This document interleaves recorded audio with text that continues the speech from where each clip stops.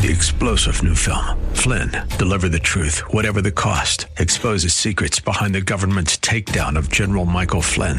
Flynn knew what the intel world had been up to. He ordered the first audit of the use of contractors. This set off alarm bells. He told the truth. He was the most dangerous person for Donald Trump to hire. They had to get rid of Flynn. Flynn, Deliver the Truth, Whatever the Cost. Available now. Watch it today. Go to salemnow.com. salemnow.com.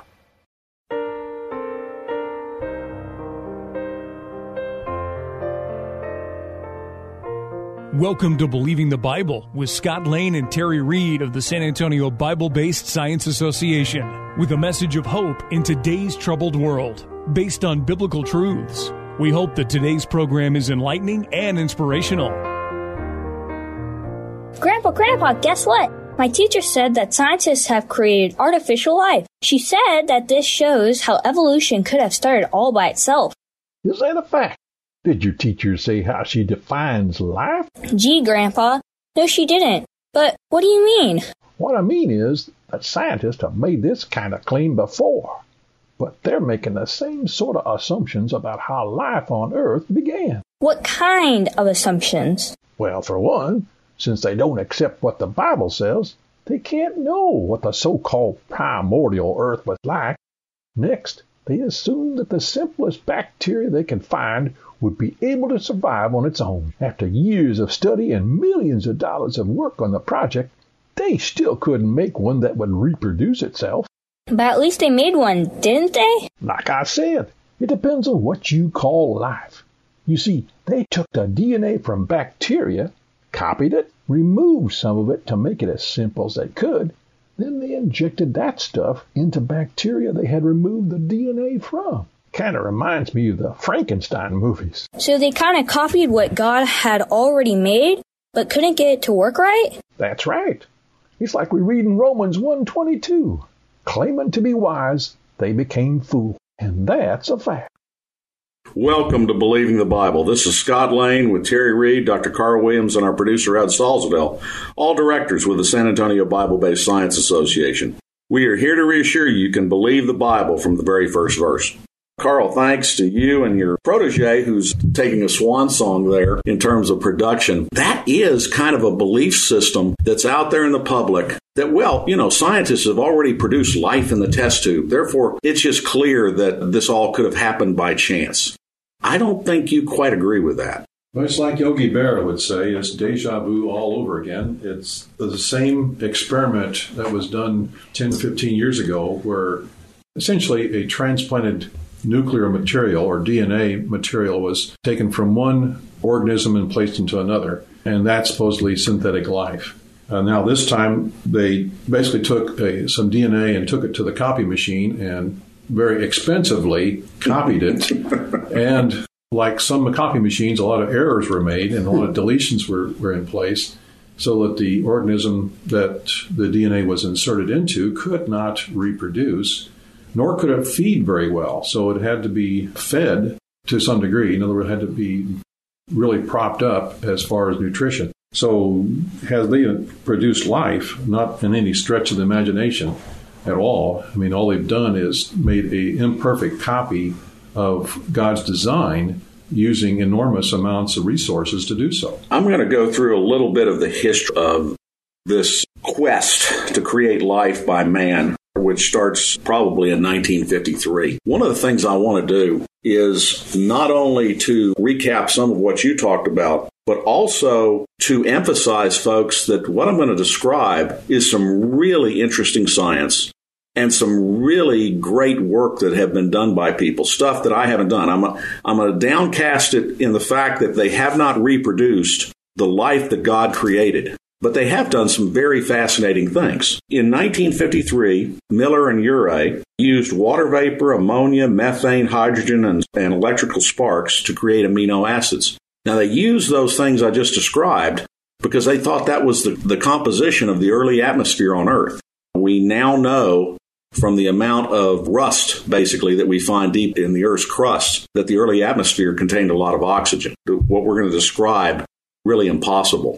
But these amino acids come with both right-handed and left-handed chirality, which means the arrangements of the molecules. Life only uses left-handed amino acids, and only 20 out of the many types that are made. And another one of the difficulties for this experiment was to get it to live in this environment. It couldn't live in this environment, so the minute it was made, it was taken out in a capture bottle.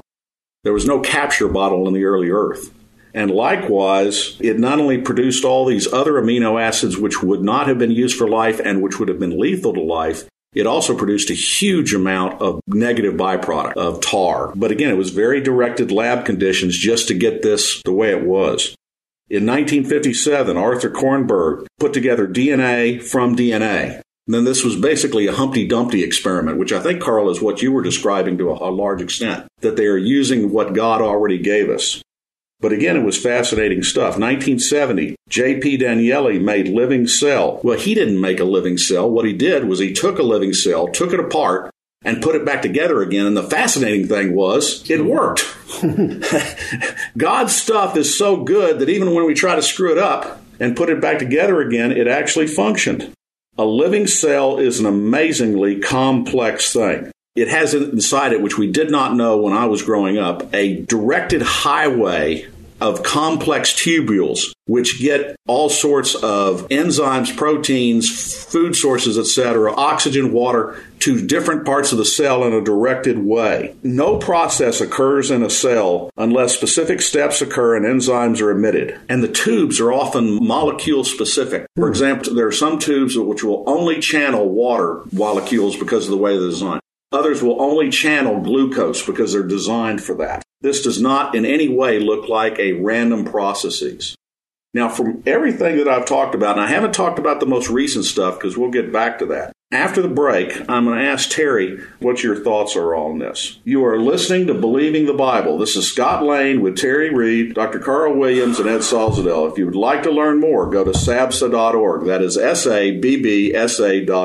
Today we're talking about artificial life, and I just made a description of some of the early attempts at making life in a test tube. Terry, what were your thoughts on all this? As far as what Grandpa and grandson were talking about in the intro, again, as Grandpa pointed out, they did not make life from non-life. They used life that already existed. In the second place, it took this monumental effort on the part of scientists to do this. So are they then saying that this is something that would happen naturally? Are they saying that life would start without an intelligent being or intelligent beings directing this? Well, for that to be true, they would have to be making the claim that they are not intelligent beings. Simulation of the early Earth by non-intelligent without a human, without intelligence, and yet they're the intelligence putting together. Supposedly. I don't think I thought of it quite that way, but there is some truth there. You know, there's been so much done that makes people believe, well, you know, we just understand all of life, which is a grand lie. Correct. And then we do these things like cloning. The problem, people say, well, they're cloning things. In fact, Texas A&M, my alma mater, is cloning dogs. If you want your mutt back, you might be able to get him for a short period of time. The problem with cloning is it's a bad copy of what you had. It takes a lot of trial and error to get it accomplished. The first clone, Dolly, I believe, was the 276th try before they got it right. What they do is use an electric shock to fuse a starved mammary cell to a sheep's egg, which has had new DNA injected into it. But the problem is its telomeres are genetically old. Dolly, the original clone, had to be euthanized at age 6. They usually lived to 12 or more because it had arthritis, lung disease, and all these maladies of age. So if you want to clone yourself, make sure you save some cells from when you were 2, and then it'll be okay. Yeah. So that's a lot of prior planning you're talking about right there. That's right. Yeah. Terry, your point is well made that if we ever do get to the point of making life, and incidentally, I'm skeptical that we will, but if we ever do get to the point of making true replicating life like what God has made, it will be the product of an unbelievable amount of research and design. Well, wait a minute. Is that what evolution is describing? In no way. In no way whatsoever. Carl, as you're listening to this, what are you thinking? Well, it just reminds me of the futility of thinking that the natural world, in other words, chance and happenstance, could have produced something as magnificent as even the lowly E. coli or chlamydia, which I think the cell was that was used to make it as simple as possible. Something that's very simple in our eyes is amazingly complex, and to current capabilities is impossible. It's just plain old impossible to reproduce through the laboratory. It can only be done through so-called natural means, which means God-directed means. Terry, did you have any thoughts on this? Well, I don't think we can do it any better than God did it. There's deep truth there. Now, that hasn't stopped us from trying. What I described earlier was the early research. The latter research, they, again, have done some fascinating things. They've gone to the point to where they've used synthetic lipids to create their own cell membranes, which will allow for some amount of diffusive material through it. Now, incidentally, that's not the major way that food and resources get into a cell. Most of them get into a cell, again, by these designed tubules. Active transport. Active transport. But again, they have designed this because it's their view of life, of how it started. And they have injected their own DNA with using one different nucleotide than we normally use. So it is truly designer life in ways. But it still comes up short in that the cells that they have created, I'll use that because they use some God material and some of their own, are never self-replicating. And in point of fact, with many of the processes which go on within the cell, they have to inject enzymes and direct things because they haven't figured out the correct instructions in the nucleus itself to get everything done. And that includes replication. And again, that shows the fact that 98.5% of the DNA we have still yet to decode. Right. We may know where everything is, but we don't know what it means because it's beyond our capability. It's so bright. I think we also have to remember God started with absolutely nothing. And we start with his stuff and we use his matter, and he started with nothing. You got to make your own dirt. That's right. And as Carl would say, that's a fact.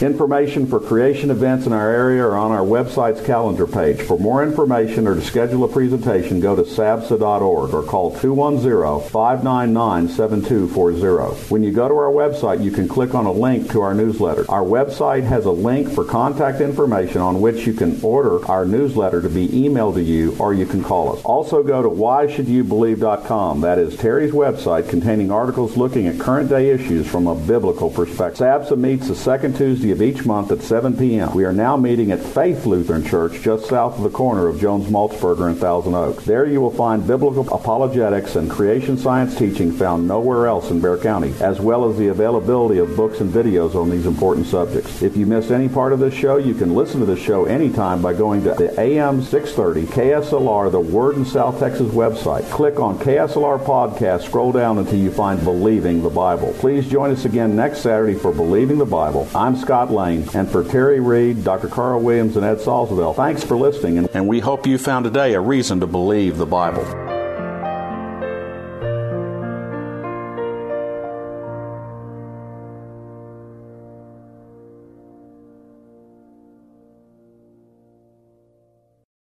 Three-star General Michael J. Flynn, head of the Pentagon Intelligence Agency, knew all the government's dirty secrets. He was one of the most respected generals in the military. Flynn knew what the intel world had been up to. He understood its funding. He ordered the first audit of the use of contractors. This set off alarm bells.